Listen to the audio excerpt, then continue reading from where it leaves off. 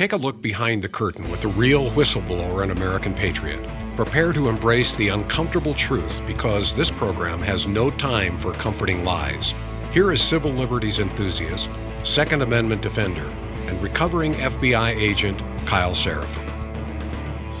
Well, hello, my friends, and welcome to the Kyle Seraphin Show. Today is Monday. It's January the 29th. We are almost to the end. It's almost time for some new intro music in the waiting room. Some of you guys are really excited. Some of you guys have been doing the Richard Simmons Kegel exercises as you waited for the show. Looking forward to bringing on my buddy George Hill today, so you guys are going to get a nice taste of a subject matter expert on counterterrorism. And for those of you who do not know, George Hill, FBI whistleblower. He is a retired supervisory intelligence analyst. He was the guy in charge of intel and counterintelligence and counterterrorism in the Boston field office for the FBI. He also spent 26 years in uniform, close to 40 years total in the intelligence sphere. Going to be bringing his takes. He sent me a message this morning, actually sent all the suspendables a message this morning about his concerns with the situation that is brewing now in Iran. And I said, why don't we come talk about it? Much better for you to talk about it than for me. I want to hear from voices that know more than I do, and I know you guys do as well. All right, folks. So we got kind of a packed up show. We're going to be talking about elites. They hate you. We know that. But what kind of things do they actually think? We're going to do that. Apparently, Donald Trump is going to get hit for the Republicans' pounce game. That's not surprising, but it is kind of funny. And apparently, Nikki Haley is safe from Donald Trump. We'll get into that. Lloyd Austin made a statement about the fallen service members, which we're going to get into. Got some good videos. Got some clips of Joe Biden saying things that are not true. Got some clips of him saying things that he does believe, back when he was still lucid, when his mind still worked. And then I've got a pretty shocking video, which we're going to hold to the end, of kind of the ugliest thing that I've heard from an American congresswoman, maybe ever. I don't know that I've ever seen anything like this. When I saw it, I was like, oh, man, I wish I actually knew this language so I could translate it. We've got Ilhan Omar speaking in Somali, and she's talking to a Somali crowd this last couple days in her home state, her now home state. And I think the stuff is going to shock you. So if you are normally listening on the audio, it's worth you guys either finding it on the Twitter timeline, which I will put out, or it's worth you actually coming in here and just watching it on Rumble. And we'll see if George wants to stick around and give his diagnosis of it. But pretty wild stuff. And we got a little bit of dad jokes, Midwestern jokes, kind of to end it all up. So that's the show for today. That's what's coming up. Let me first say thanks to my friends over at Catholic Vote, our underwriting sponsors of the Kyle Seraphin Show. You guys can go to catholicvote.org. Again, it's catholicvote.org.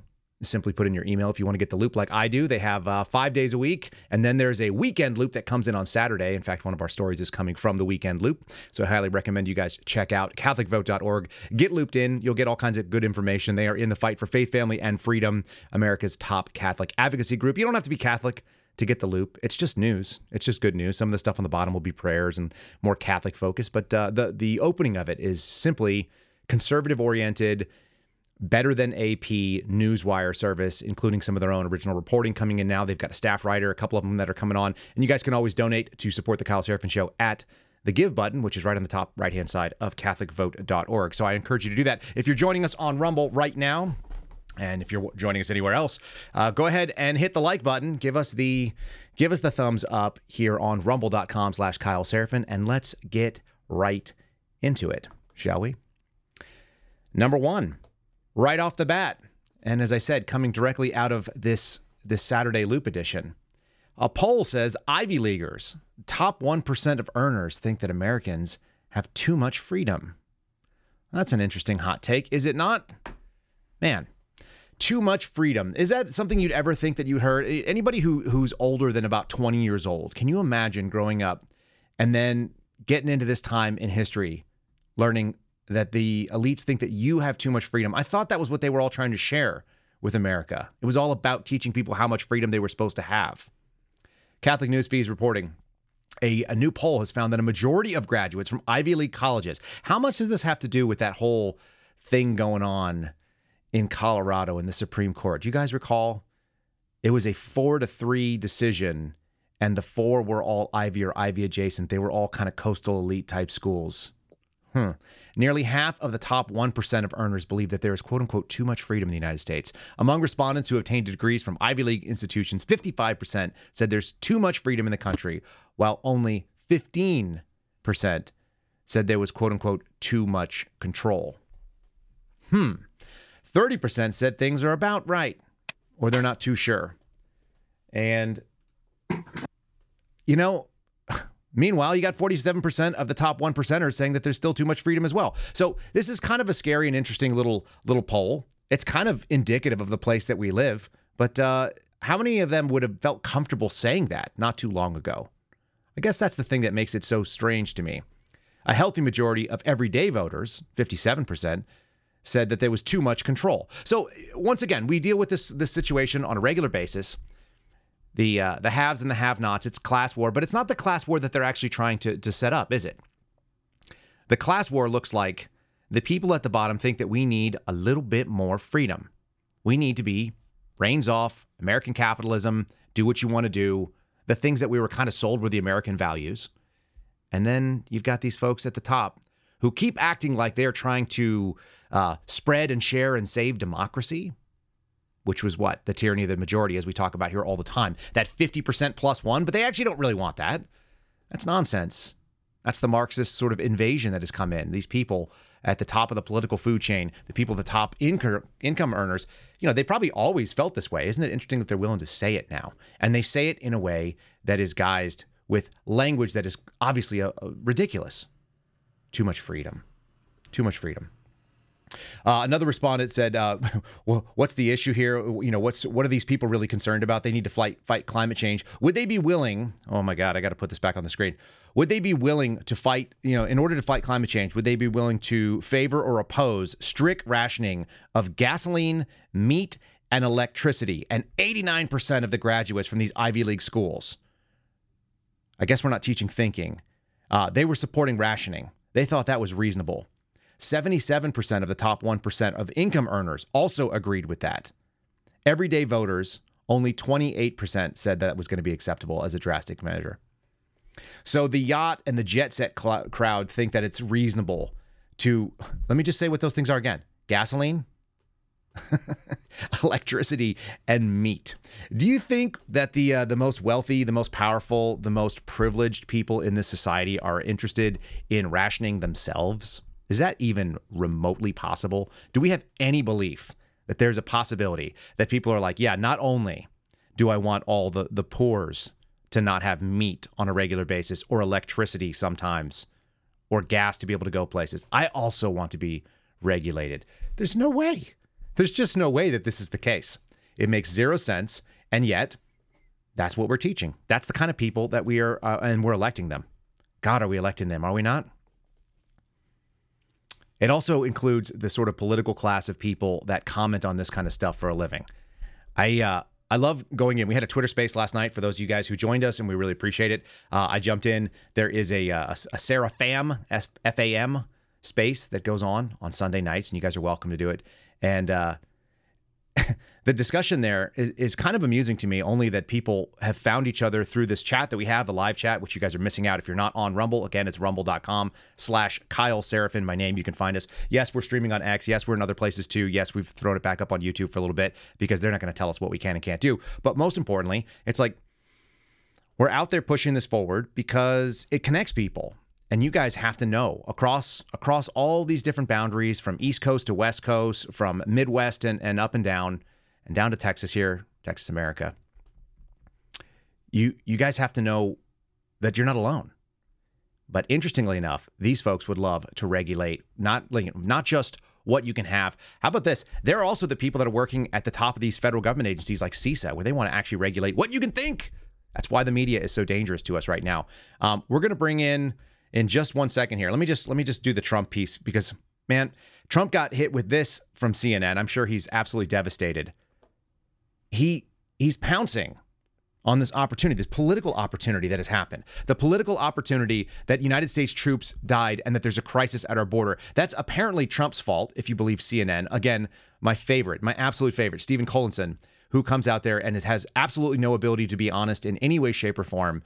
And his headline, literally, Trump seizes on U.S. troops killed and border crisis so he can sell his message in a general election. Apparently, Stephen is talking to an audience at CNN. Not only do the 1% types and the Ivy League graduates probably read this stuff, but they also apparently have never paid attention to American politics, and they're just waiting for the new chip to be inserted in the back of their head. The download can be updated with what their feelings are, and they're still mad at Orange Man bad. Are they not? Donald Trump's core election, the general election argument, is that Joe Biden is weak and incapable, and that's why he needs to be the strong man to save America. Does anybody who watches Joe Biden think that man has any sense of what's going on in any way, shape, or form? Is there someone that's going to make a reasonable argument that, in fact, it's not Joe Biden's fault, what he's done as president? The first thing he did was sign a bunch of executive orders to repeal all of the border protections that Trump had. And the results were obvious right up front. So you've got the former president saying there's a 100% chance there will be a major terrorist attack in the United States. So many attacks, maybe. You got to love the Trump version of it. And it's all because of what happened in the last 3 years. We're going to talk to George Hill about that in just one moment. I just wanted you guys to hear that apparently is Donald Trump seizing on opportunity, and he's grandstanding on the death of soldiers and service members who were killed over the weekend. I got a quick video. This is not an honest video, but we might as well play it anyway. You guys ready for this? This is a video of James Langford. People are worried about what this border deal might look like with the Biden administration.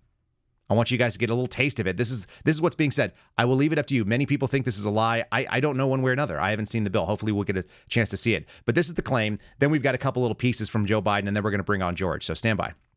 Hear it. Right now, there's internet rumors is all that people are running on. It would be absolutely absurd for me to agree to 5,000 people a day. This bill focuses on getting us to 0 illegal crossings a day. There's no amnesty. It increases the number of Border Patrol agents. It increases asylum officers. It increases detention beds so we can quickly detain and then deport individuals. It ends catch and release. It focuses on additional deportation flights out. It changes our asylum process so that people get a fast asylum screening at a higher standard and then get returned back to their home country. This is not about letting 5,000 people in a day. This is the most misunderstood section of this proposal. And let me tell you briefly what it is.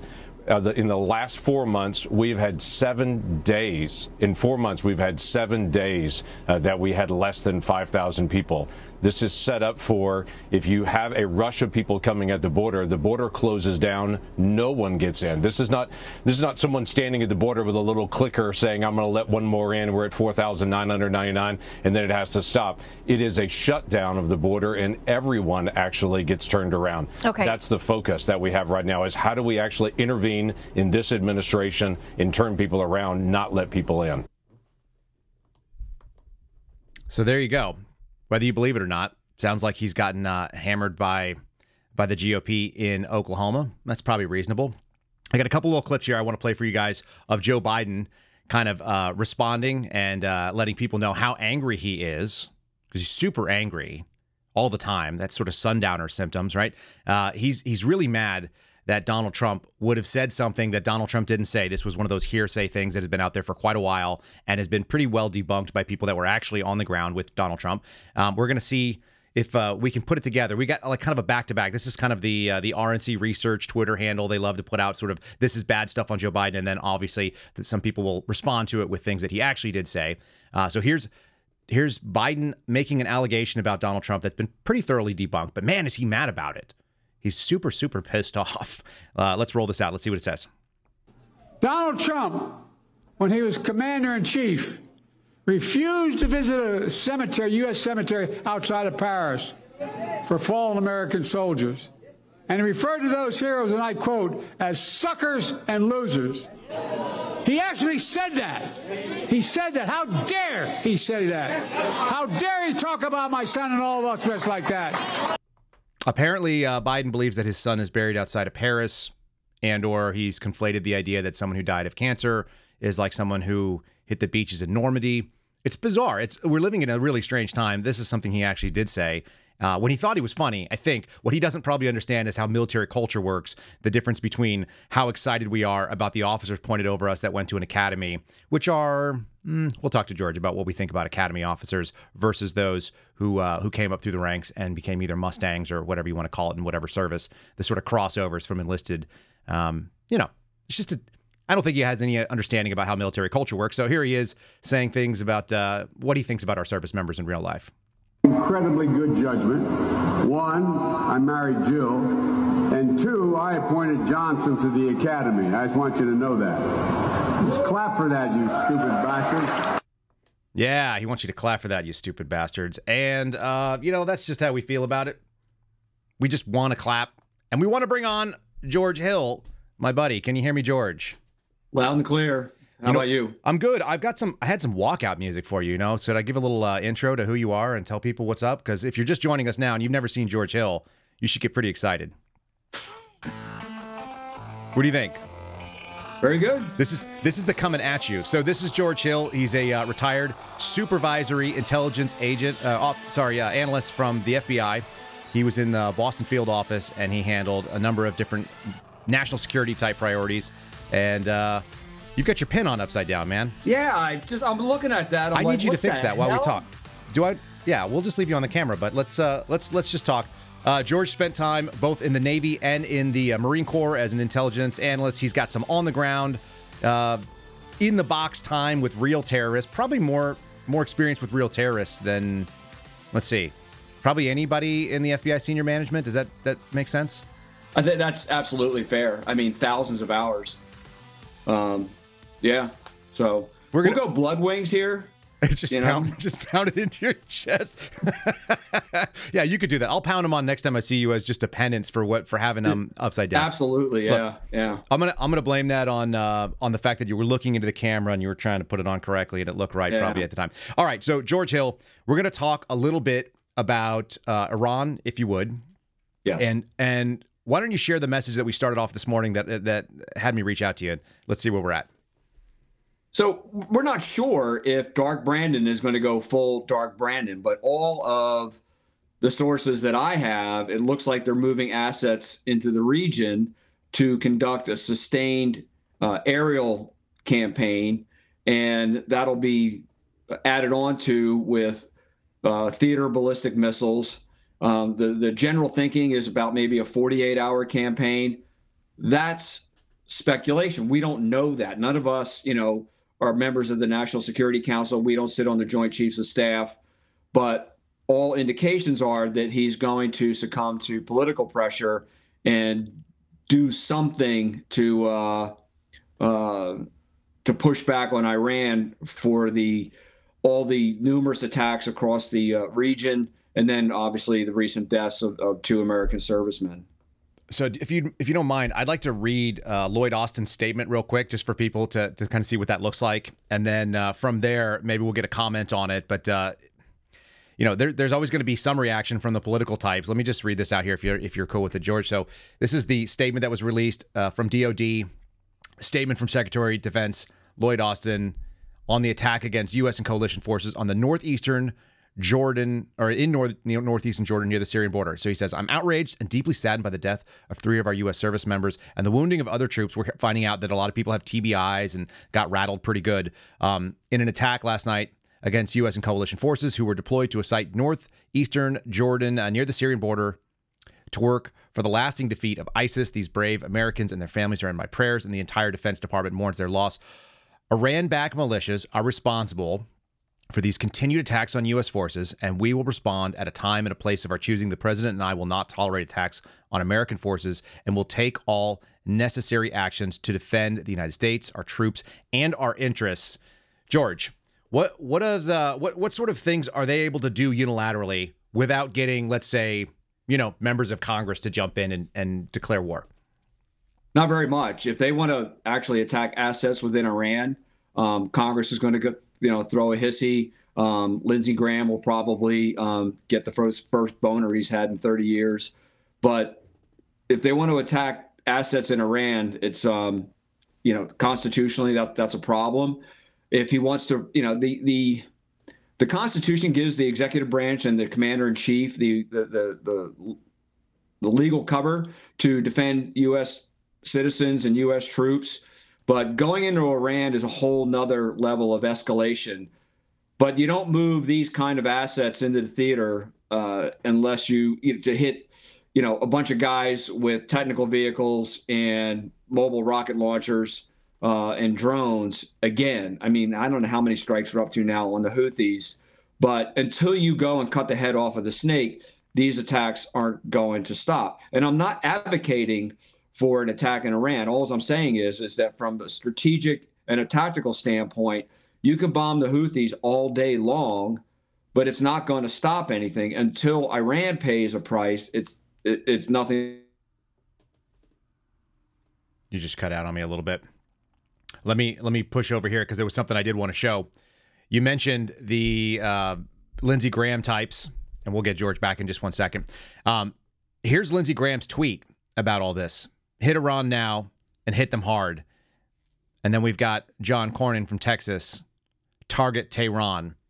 We're talking about two apparently sort of neocon war hawks. These people, in theory, are Republicans. This is the rhino problem that we keep talking about.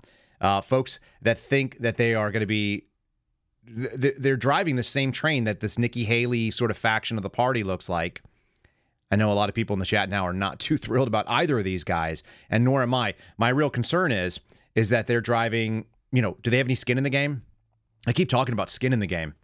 Do they have anyone that they're going to be sending from their family to go and get involved in this?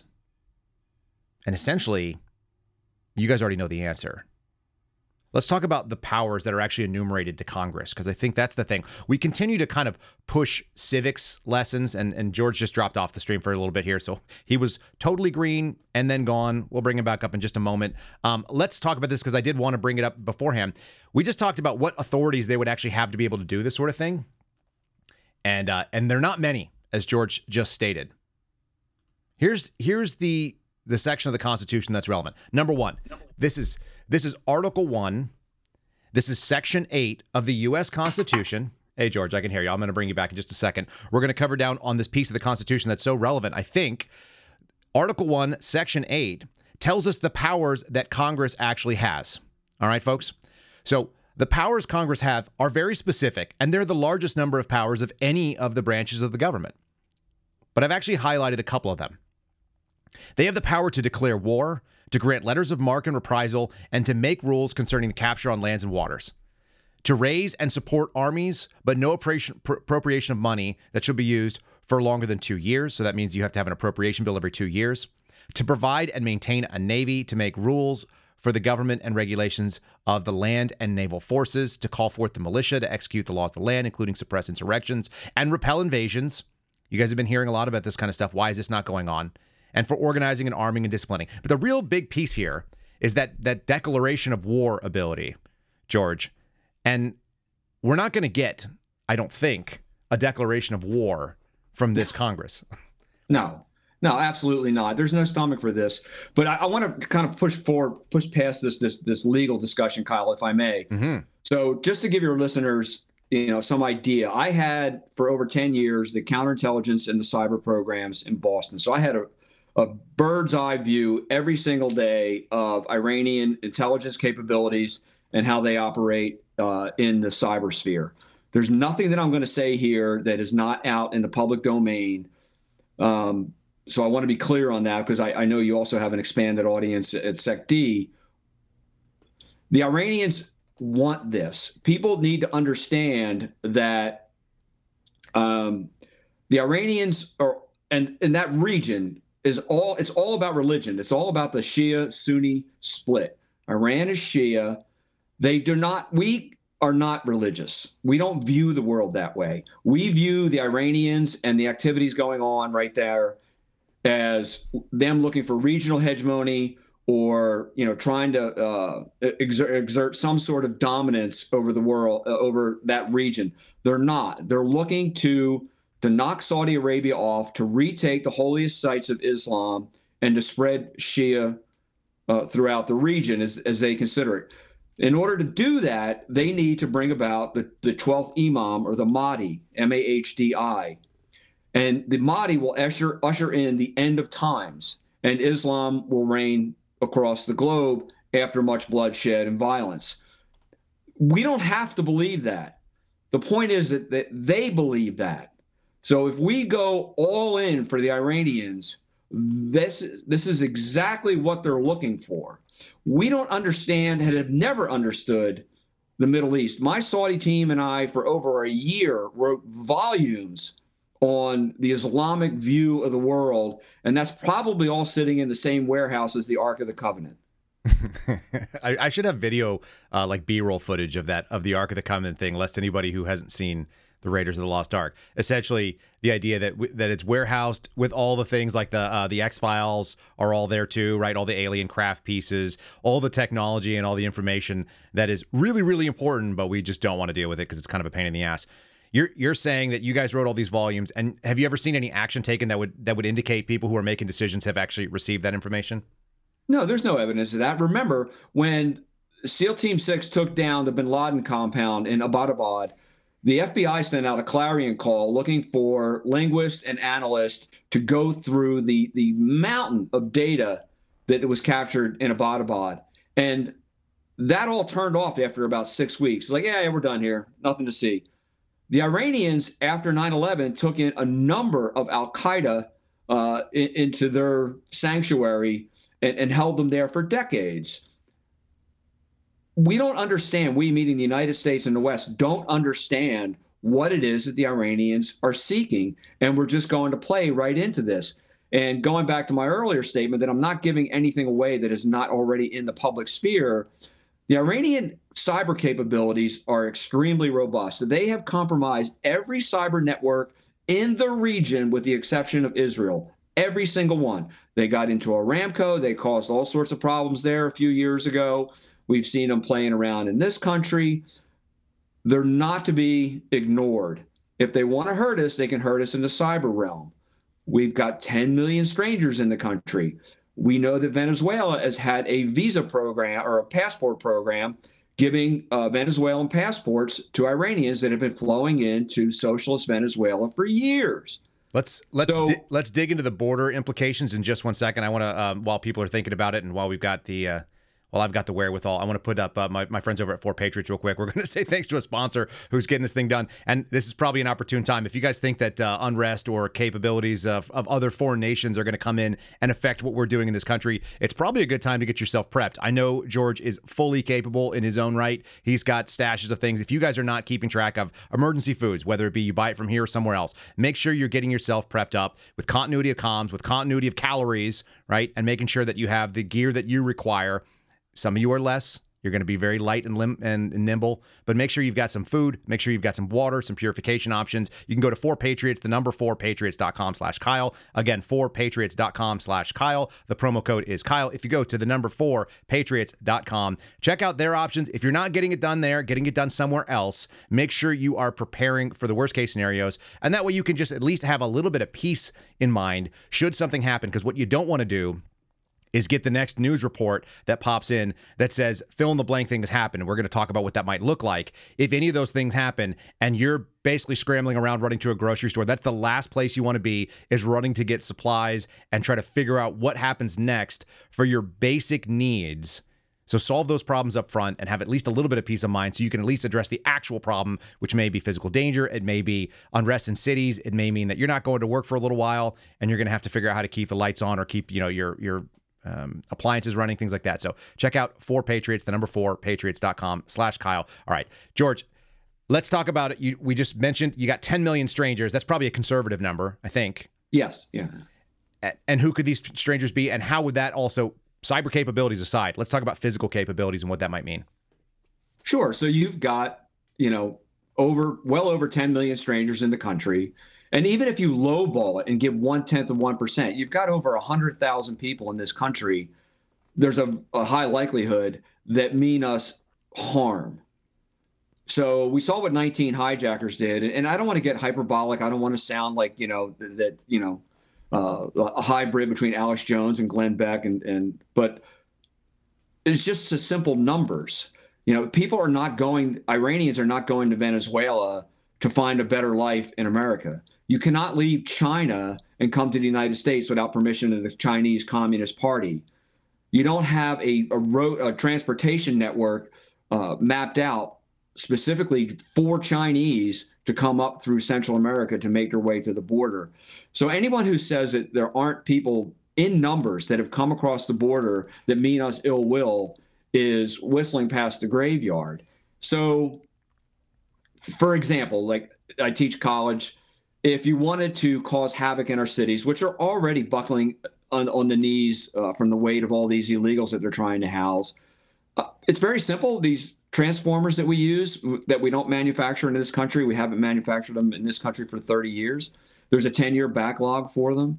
You could just shut off the power to Chicago and cause holy hell within a matter of hours kinetically if you can't make it through cyber means. It's not that hard. It's just you remember this goes back before my time, but it's things that people who live through it recall in a very vivid way. The largest city in our country, New York City, was brought to its knees by a garbage strike. That wasn't even a technical means. That was just a union pushing back and saying, hey, we want, the following conditions. We want the following raises.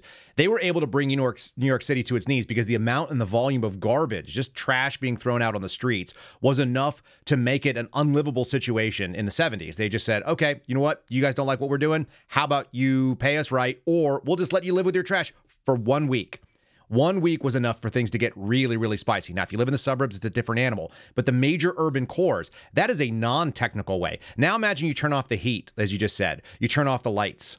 When people actually experience this, it goes to holy hell in a handbasket almost immediately when people start panicking. They look around. They're not prepared. They're living in tiny little apartments, or they're living in otherwise survivable situations.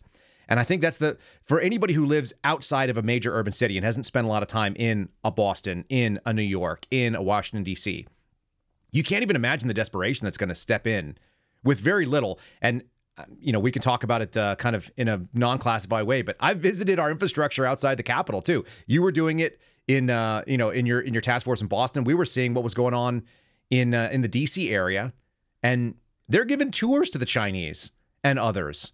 They're literally walking them through all of our infrastructure, saying, look how great our water filtration is, and the fences are, not mended, and the people there are looking at it, and they can wear cameras. There's literally no security on any of our infrastructure where all of our government employees work and all of our people at the Pentagon and so on.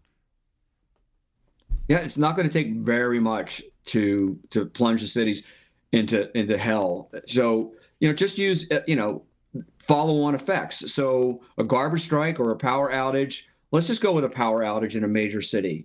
And after 2-3 days, you have the population losing their minds. Factor on top of that 6,000 illegals that may, be camped out in New York City.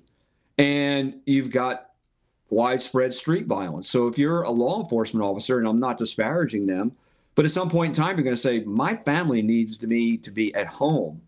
And then you're truly on your own. To quote Tim Kennedy, you are your own first responder.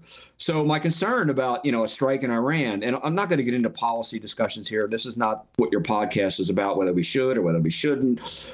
But if it looks like Dark Brandon goes full Dark Brandon, we're going to pay a price for it here. It's not going to go without the tat after we give them the tit. Out of curiosity, and I didn't float this by you, but we keep talking about the possibility that we don't have an election. We had this discussion in the Twitter space last night even. The mechanism by which we would not have an election in 2024 is sort of up for grabs. Anybody could speculate on what it would be. Major U.S. terror strike, a major cyber attack on U.S. cities, take your pick, and you start generating all the chaos that we're talking about. Is that one of the mechanisms that makes sense to you as far as looking for that excuse? I would put that in the realm of probability. Yeah, I would, above 50%. Is it going to happen? I don't know. I can't see into the future, but it's an easily executed plan if you want to stay in power to facilitate that sort of thing, where you have to declare martial law, or it's too dangerous for people to go to the polls, so we're going to have nationwide mail-in voting. It could be any number of things, but there's nothing in history to indicate that once a political party has captured complete power and authority over the state that they're just going to willingly give it up. That's why George Washington was such a pivotal figure in our country, is that he willingly stepped down from the presidency, and he could have kept it really for as long as he had wanted it. So I don't expect any of these people to just willingly give back power, certainly not in an election or a free and fair, legitimate, straight-up election. There's nothing in history to say that would be the case. Well, let me expose a little bit of ignorance that I just corrected this morning. I remember Joe Biden talking about how he wanted to be transformational or I can't remember if he said transformational, transitional, but essentially he was making this hearkening back to FDR, right? And the fact that FDR was fundamentally able to change this country, and he was successful in that in many ways, bringing in all these, what I would say are terrible policies. I remember as a kid, they always talked about how great they were. And because even in the Catholic schools and the decent private schools I went to, like there was this leftist bend where, the New Deal was actually a solution. It wasn't actually a problem. What I didn't realize, and I remember that FDR served 3 terms. I've had that in my head forever. I've always known that. I didn't realize he won a 4th election. And then he actually died in office. Can you talk about how close we were to actually having a king in this country with that sort of thing? 100%. Everybody in the military loved him when he died, and it was broadcast, to the armed forces. They were devastated. He could have stayed in office for as long as he wanted to as well, because there was no constitutional amendment at that time. So he had the support of the American people. He had everyone largely convinced that he saved them from the Great Depression and that he ended the Second World War, and saved the world from fascism and communism all at the same time. So, no, he was as close to a godlike figure that we've had in the White House. And less people, just go out there and put this, like I said, sometimes what we do here is we educate. Sometimes I'm just educating myself. 1932, he wins. 1936, he wins. 1940, he wins. Now we're in World War II. And in the middle of World War II, towards the tail end of it, in 1944, he wins again, is re-sworn back in, and then dies in office in 45, lest he serve a full 16 years as the president of this country. And there's many arguments made that he actually brought us into World War II on purpose. And that's for another show and another time and another analysis. But a man who spent 16 years as the chief executive officer of this country, it was previously unprecedented. Nobody had ever thought to do it before. Grabbed a hold of those reins of power and then just wrote it. And literally only by the grace of God that he actually died in office, that he didn't finish it out, which is kind of amazing. Yeah, no, there's nothing in history to indicate that once in power, that they willingly relinquish it. That's why George Washington was such a seminal figure in our country's history. And I don't expect the current administration or permanent Washington, sometimes referred to as the deep state, to just give it all up. I mean, we just learned that the NSA has, purchased consumer databases of purchase patterns. And we saw that just last week where FinCEN, the Financial Intelligence Center, was ingesting purchasing information from the credit card companies. We now have the computing capacity to control people's lives like we've never had in human history. And this is before we have artificial intelligence. So they're not going to give up anything willingly. Will you comment a little bit on the Bank of America information that you exposed, and then give people kind of a, when we're speaking, I think a lot of times there's so much information, and if we don't say it over and over again, then people don't have a chance to hear it. I'm always, like I said, I'm just learning things again this morning about FDR that I thought I really ought to know. And, and you're a much more recent figure in the world. You exposed information about B of A, and it just goes exactly to what you just said a second ago. Maybe you can kind of talk about what that would look like. So the short Reader's Digest version was Bank of America data mined their customer database, and they pulled out of that anyone who had either traveled to the capital region on January 6, 2021, or had used a Bank of America product, whether that be a debit card or a credit card, between January 5th and January 7th in the capital region. So they created that list. Then if that person had ever purchased a firearm, ever, anywhere, they went to the top of that list. And then they took that list, gave it to the FBI, in turn, WFO, Washington Field Office, sent it out to the various field offices of anybody on that list and asked the field offices to open up preliminary investigations on those individuals. Boston said no. My SAC backed me up in congressional testimony, backed up my congressional testimony, and then Jill Sanborn backed up the SAC. Boston said no. And the SEC couldn't understand, like, why am I going to testify, meaning him?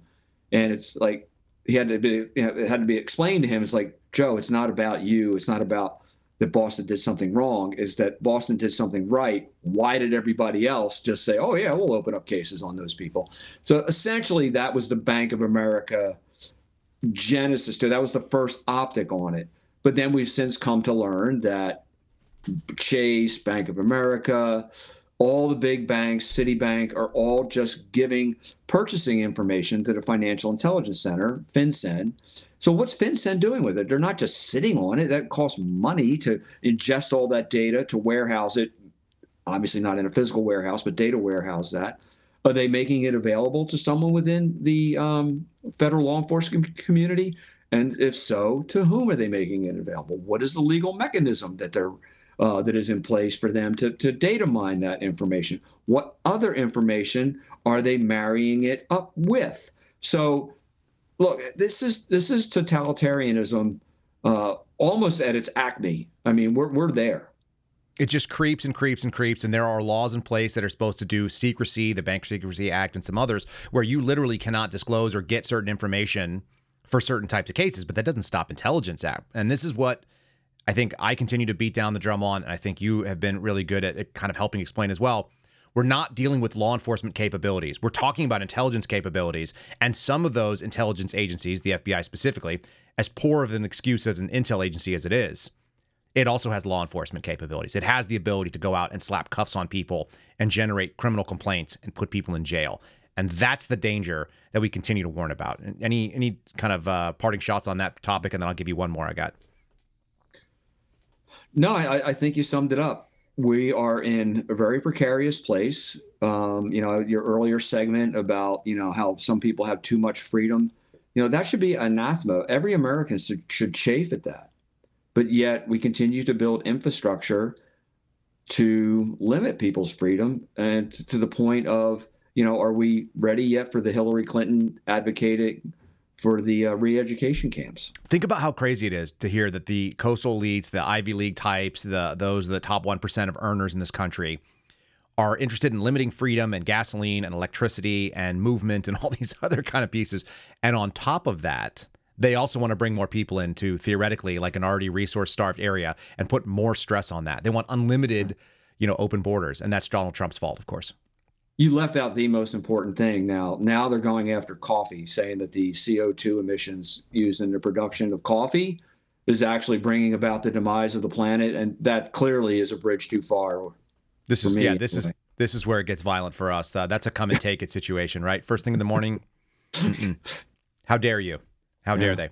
All of that stuff, I think, is good background. Here's what I'd like you to do, if you don't mind. Your background is in analysis and kind of giving possible roads that we could walk down. Can you give me maybe a best case scenario with what goes on with the response to Iran? We heard what SecDef had to say about it, and then maybe a worst case scenario, kind of as you see it, and weigh the probabilities, if you would.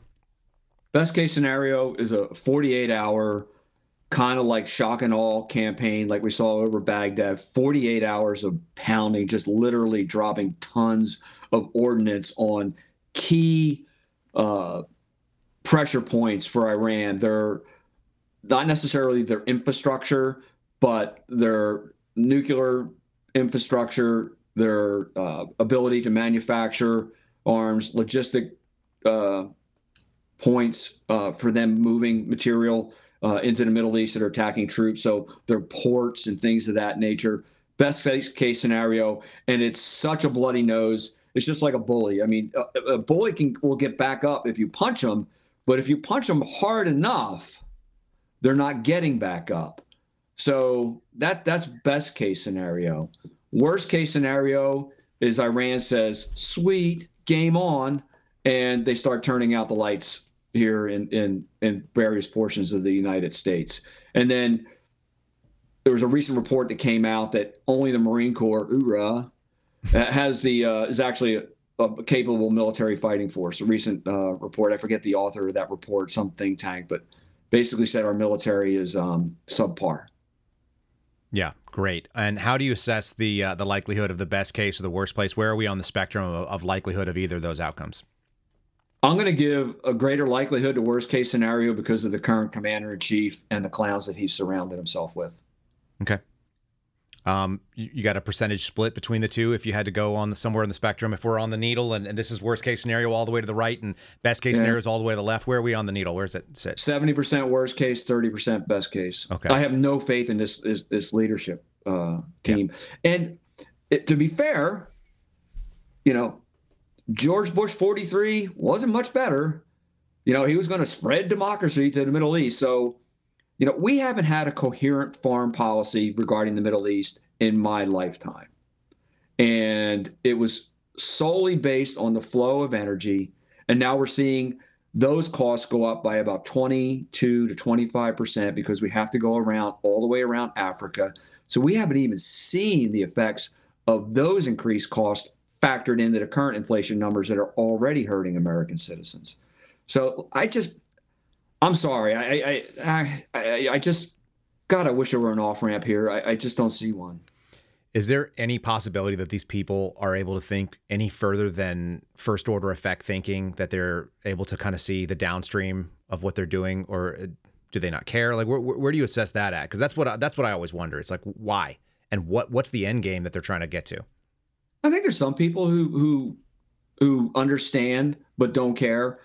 But by and large, I think most of the people are just ignorant fools. There's no second order. There's no critical thinking. There's no iterative thinking. They can't see, okay, if this happens, then what? And then what? When I teach college, that's the primary focus of my curriculum, is that follow-on thinking. Who does this affect? And I'm just going to have to go by evidence. It's not just, I'm not the drunk guy at the end of the bar. It's too early to be drunk, but at least, for most people, right. I just haven't seen any evidence of iterative thinking from this White House to the point where they seem to be on almost a suicide mission for some reason. Like, I honestly, I'm mystified. I really am. Yeah, that's a scary place to be for all of us. Folks, you can follow George at Senior Chief EXW, which is in the title of the show. That's on Twitter. You can follow him on True Social if you like, at Jarhead George. Those Intel community habits die hard of keeping multiple different personalities on multiple different platforms. You're on Instagram too, right? Is it Jarhead George? I am. It's all outdoorsy stuff, hiking, ATVing, mountain climbing, stuff like that. Just like what a normal person would do. I don't like living in this dark world, but it seems like we're all being forced to deal with it, aren't we? Yeah, luckily you live in the Northeast where you get to see it all, and you'll be right up in the end. At least you got a bug out place. George, thanks for jumping on with short notice with me this morning, and thanks for trying out our new kind of live connection here, which is fun. I do appreciate you jumping in, bud. All right, I look forward to getting those blood wings pinned on. I did get it fixed to some degree. It was noticed, yes. But it won't be the first time I've been pinned, so. I love it. Yeah, next time I see you, I'm pounding it right into your chest. All right, buddy. It's deservedly so. Take care. Thanks, bud. All right, ladies and gentlemen, so that's George Hill. And I always like his sober take on things. I always like what he has to add to it. And more importantly, I think that it should give you a little bit of both fear and a little bit of comfort knowing that, look, if it's coming that way, if that's what's coming our way, you can be prepared for it. If it catches you off guard and you've never heard of this before, you've never even thought about it, then that's a much scarier proposition. So that's why we bring on people like George. You can tell by the tone of his voice, he's just a sober boater. He's a guy that's going to just tell it to you straight. He's going to give you numbers. I didn't prep him with any of those questions, by the way. He just told me one thing. He gave me like a 30-second concern this morning. And I said, why don't you jump in and talk about it? And so that's what we do. That's his off the cuff. He thinks about this stuff all day, and obviously he teaches college as well. So if you're watching us on rumble.com right now and you guys have not given us the thumbs up, please make sure you do like this video. Let's continue on. I've actually got some seriously scary stuff. Part of it is the way that we're seeing the people who served in the military look at this problem. It's not a military problem. George just talked about readiness being at all-time lows. I've actually got a great video that kind of talks about why people are not sticking around to try to fix it. Because that's the real question. Well, why don't you just stick around in the military and fix it? Why are you not sticking around in the FBI and fix it? Can it be fixed that way? That's a good question. Here's kind of a sober take on it from Nick Freitas, which I think we should all kind of internalize and realize where we're at. So I got out of the Army at 11 years, which is kind of weird. Most people don't do that, especially since I loved being an SF. But I had a sergeant major come up and ask me, he goes, "Nick, why are you getting out at 11 years?"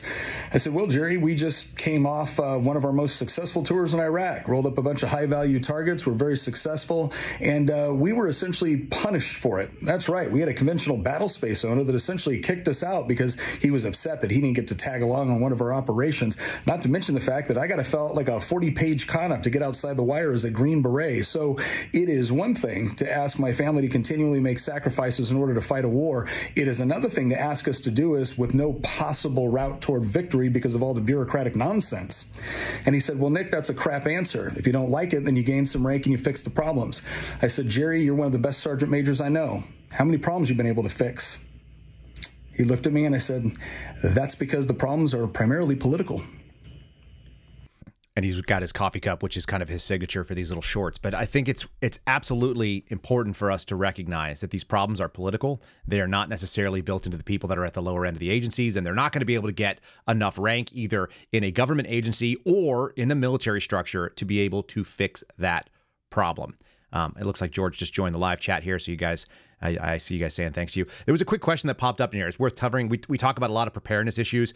You know, if you're looking between a shotgun and a rifle for the first weapon system you've ever bought, there are two arguments to be made. Number one, the rifle will do almost everything you want to do. So getting a semi-automatic rifle like an AR platform, they're very easy to use. The accessories are ubiquitous. You can get easy training online and get a familiarity with it. But when it comes to just like straight handling, especially for like a lightweight and the barrier to entry being the lowest cost, a shotgun, a basic shotgun is really a really good way to jump into something like that. You know, my answer is all of them. I want all of the options, and I have all the options, and so that's something we do. But I would also say this, like your last and your least purchase should be handguns, because handguns are the least powered. You're already outgunned with anything you do, and the number of capabilities they fit in a real emergency. The last thing I care about is finding out whether I got a handgun. I've got rifles that I've got. If I was going to grab one rifle or one weapon system, it would be an AR-15 that I've got that's got both magnified optics and a red dot, a zero magnification optic. It's got both. It gives me all the possibilities. And the more money you spend on it, at some point in time, you're just kind of throwing good money after bad. There's no reason to it. $500 AR is going to be more than enough for most people, especially if you never shoot and you don't plan on being somebody who goes out on a weekly or a monthly basis, if you're not a professional. So for whatever it's worth, that's my recommendation. If you got $500-600 and you can afford to get yourself something in that range, spend it. If you've got $200-300 and you need a shotgun, you're not going to be any worse for wear, and ammunition is inexpensive and you can find it everywhere. So that's all good too. There's a lot of different ways that you can approach this problem. I like to be pragmatic because I know not everybody is going to put, thousands of dollars every year into this kind of stuff.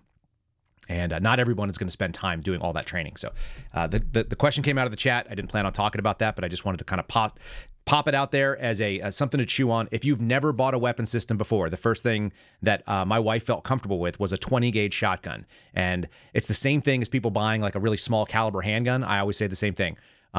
Show me the guy that wants to stand in front of that. And you're not going to get any volunteers. So no matter what caliber, if it fits you, if you're comfortable with it, if you're able to load it and you're able to rock and roll and you feel comfortable handling it and using it and buying ammunition for it and going out and sometimes training with it, all those things are going to be way better off. You're going to feel much, much more secure with that information. And it's like I said, the best weapon system is the one that you're willing to carry. That's the start. And then we start getting into a whole new can of worms when we start talking about professionalism. I got a couple more things here I want to cover, folks, because we're not quite done yet. And one of these is it's truly bizarre. This situation coming from Ilhan Omar. Man, I don't even know what else you call it. I just found this on social media, but then I went and kind of dug into it because I wanted to know more about it. This is a controversial take where she asserts that she has dominance over U.S. policy in Somalia. And in this Ethiopian Memorandum of Understanding that just came out, she was speaking on the 27th, just 2 days ago. We've actually got some video from the speech. It's about 2 minutes long. It's way longer than I would normally show for the audio part of it. So if you're listening on the audio show, you're going to hear more. It's all in Somali, so it's not going to be valuable. If you look at the subtitles, though, and that's what I'm going to be sharing it for, I want you guys to hear the subtitles, or see the subtitles, rather, and just see how wild it is. She has a very strong nationalistic sense, and obviously her voter base in Minneapolis apparently are Somalis, like Somalis and white liberal ladies that are feeling guilty. She makes a statement saying that it's the confidence that we need to have in ourselves as Somalis. Like, she doesn't consider herself American first, even though theoretically she swore allegiance to our Constitution. She said, Somalia is Somali. Somalia is one. We are brothers and our lands are indivisible. A reference to some missing lands that they expect to get back in northern Kenya. There's all kinds of wild stuff in this little take here.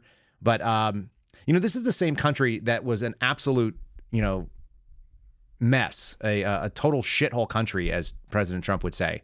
And we had to kind of go in there and try to solve problems. And I don't know that we made it any better, but there's a reason why when Mark Naughton and I, who we'll play a little piece from in a second, the reason why Mark and I, when we were talking about like what's the worst case scenario in a U.S. city, if we were doing like a scale of like 0 to 5 plus for a riot, the Mogadishu is still front and center in a lot of people's memories. If you saw the movie Black Hawk Down, you get kind of a sense of what a disaster that area was. Like, that's where Ilhan Omar's family came out of, that country at that time. It's not a good place. I have no idea why anyone would try to aspire to what was going on there. We're going to play this little clip. Like I said, if you're not tuned in, you're going to want to watch this you're going to want to have this in full screen. So if you're watching us on your phone or something like that, definitely blow it up so you can see it. When you put a Somali in Congress, I guess this is what you get. So here it comes. Here comes subtitles only. annaga haddii aan nahay dad Soomaali ah waxaan nahay dad isjecel waa laga yaabaa meelaha qaarkood inaan isku xagxaganno laakiin haddii runtii ay imaato waxaan nahay dad isku tasho. So I'm going to put this out on Twitter, and I'll put it out on True Social as well. We'll just go ahead and share this so that you can get a taste of the rest of it. There's about 3.5 minutes total. I don't want to play all of it. Obviously, it's all in Somali, so that doesn't help what we're talking about here. But she just said you can have confidence that your daughter of Somalia is in the U.S. Congress and that we are the ones that are dominating U.S. policy. Okay? She's saying that she's the one that's going to be the subject matter expert for them, even though she grew up in this country, whether you like it or not, at a pretty young age she got here, and said that she's basically Somali first, Muslim second, like her people, her tribe, number one, religion, number two, because that's shared a little bit broader. This is such an anti-American sentiment, and it's so, so damning in your own words. It's unbelievable to me that this is the place that we're at, where we have folks jumping into Congress and claiming that they are making policy. But this is the world we're living in right now. I've got another little piece here. If you want to just have a sense of why that is, it's because you have feeble minds that both believe Joe Biden and people like Joe Biden saying these things. And I guess people are okay with it. Like, I guess you're okay with being blatantly lied to. The man basically undid 100 Trump executive orders on the United States border to create the border crisis. And now he's claiming that it's actually Congress's fault. Yes and no. Congress probably needs some better laws and policies. They need to go out there and hardline it. But we know for a fact that the Biden administration is not enforcing current existing U.S. border law. He could turn it off because it wasn't done. The legal situation is exactly the same as the day that Donald Trump came in. They didn't pass anything new. They didn't revoke anything. And Biden has been the major change. So here he is claiming, I think falsely, that he just needs a better law. He just needs Congress. Everybody wants to pass the buck. It's a classic DC two-step as I hear it. So let's throw this thing out here real quick. Hold your breath. Here comes a little Joe Biden again, and you're going to be lied to. It also give me as president the emergency authority to shut down the border until it could get back under control. If that bill were the law today, I'd shut down the border right now and fix it quickly.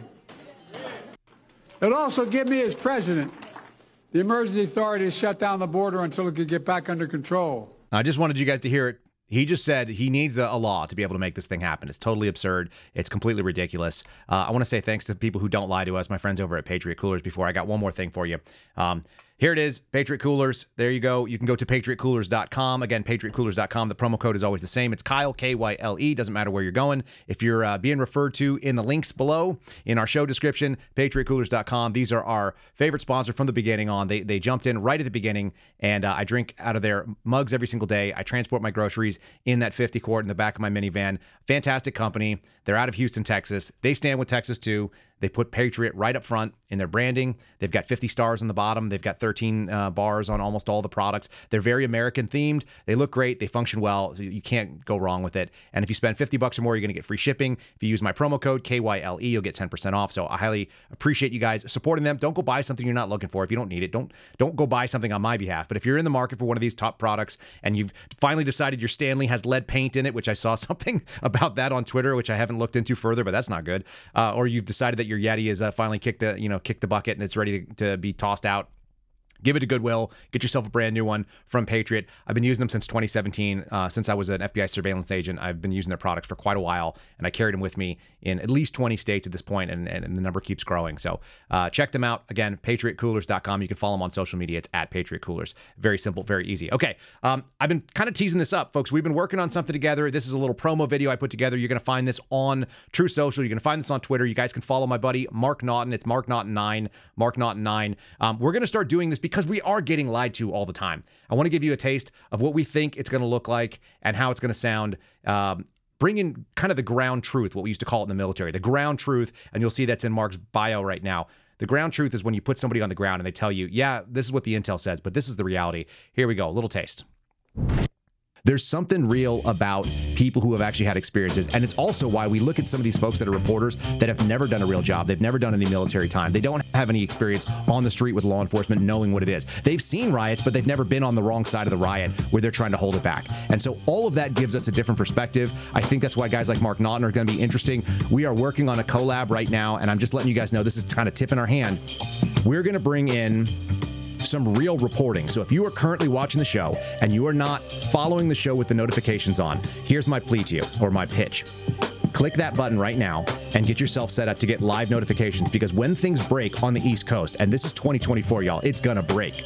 We're gonna get weird stuff going on. When it does, we are gonna have a man on the ground doing the truth there. We're gonna be running it here from the studio in Texas. He's gonna be out there. It's a two-man operation. You're gonna see both of them, me and Mark.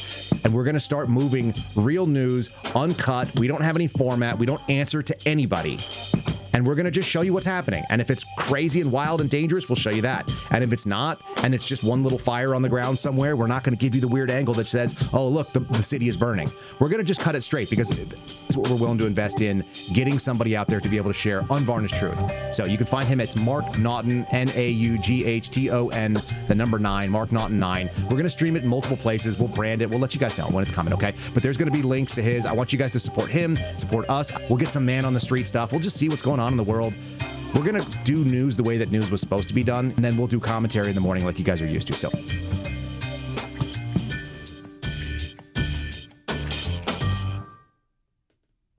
yeah, so you guys will see that out there. It's going to hit our social media in just a little bit. It'll probably be shared around between me and Mark.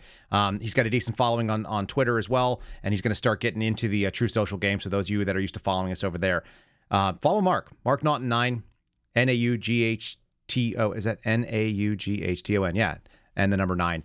Check him out. I think you guys are going to really like it. He's also a drone pilot, so he's got access to do that. We're going to get some aerial footage. We've got extensions for what we're working. It should be really neat.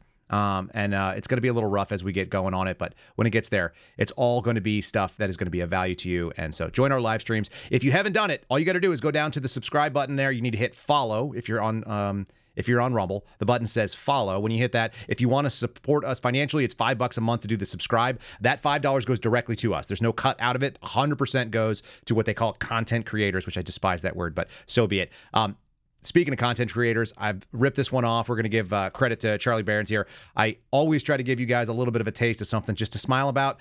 So many of you will realize that if you just go out there in the world and meet your neighbors, that's the other hedge against chaos. I did it last night. I do it all the time. We just met a couple more of our neighbors down at the park.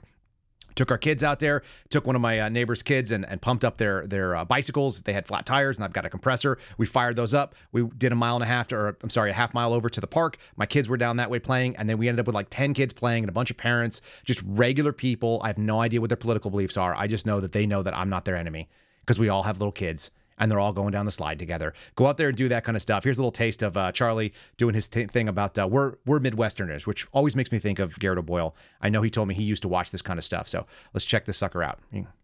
We're Midwesterners. We'll lean in your window when you're trying to leave. We're Midwesterners. We'll wave at you with our fingers. We're Midwesterners. It's not a turn signal, it's a blinker. We're Midwesterners. We live here because of the scenery. Do you look at these views? We're Midwesterners. We don't choose our ice scrapers. Our ice scrapers choose us. We're Midwesterners. As soon as it hits 30 degrees, we switch to cargo shorts. We're Midwesterners. We don't know if we're driving on the road or a cornfield. Oh, no, there's another car. Oh, yeah. There's another car. We're Midwesterners. In the winter, we drive around with the AC on because we got too many layers. We're Midwesterners. We take the leftovers home, even though we hated it the first time. That casserole sucked. We're Midwesterners. It wouldn't be so cold if it weren't for the wind. Dude, what are you talking about? It's literally -9 out. We're Midwesterners. Our stop signs like to dance. See? He's doing the twist. Come on, baby, twist and shout. Come on, come a little closer now.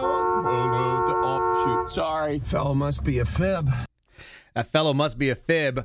And my favorite fib and Midwesterner is my buddy Garrett O'Boyle. So I just want to let you guys know you guys can support the O'Boyle Family Sweatshop. That's our last little thing of the day. Here you go. It's the-suspendables.com. If you go to the-suspendables.com, you can get hooked up with any number of options, including this one right here, which is my fave. You see it right there on the top of the screen. This is the sort of night vision looking version of the Last Line Substack emblem. I need him to make me one that instead of like a what do you call it?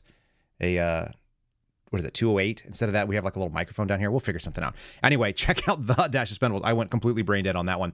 Check out Garrett's stuff. You guys can buy the pins like you saw on George's chest, which I'm going to have to pound into his chest the next time. You can buy 3 of those for $30 if you want, and the shipping is free. Use promo code Kyle on the website there. Again, doesn't benefit us. It just benefits him. Straight money to Garrett if you guys want to, and his family, if you guys want to support that. The-suspendables.com. Very much appreciated. And as we are appreciating you all, let me do a 5-star review right now. Here's a good one. This is a little fun one from Bob Wicks, Robert Wicks, who is always in our chat.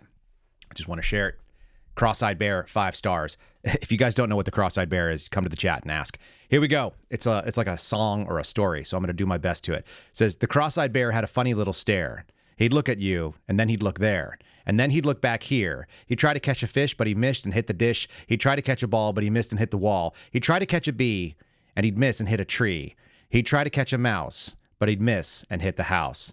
Gladly, the cross-eyed bear was always in a bit of a scare, but he never lost his flair, and we always had a funny little stare. Great show where we can get entertained and educated, even if you have to learn about the cross-eyed bears.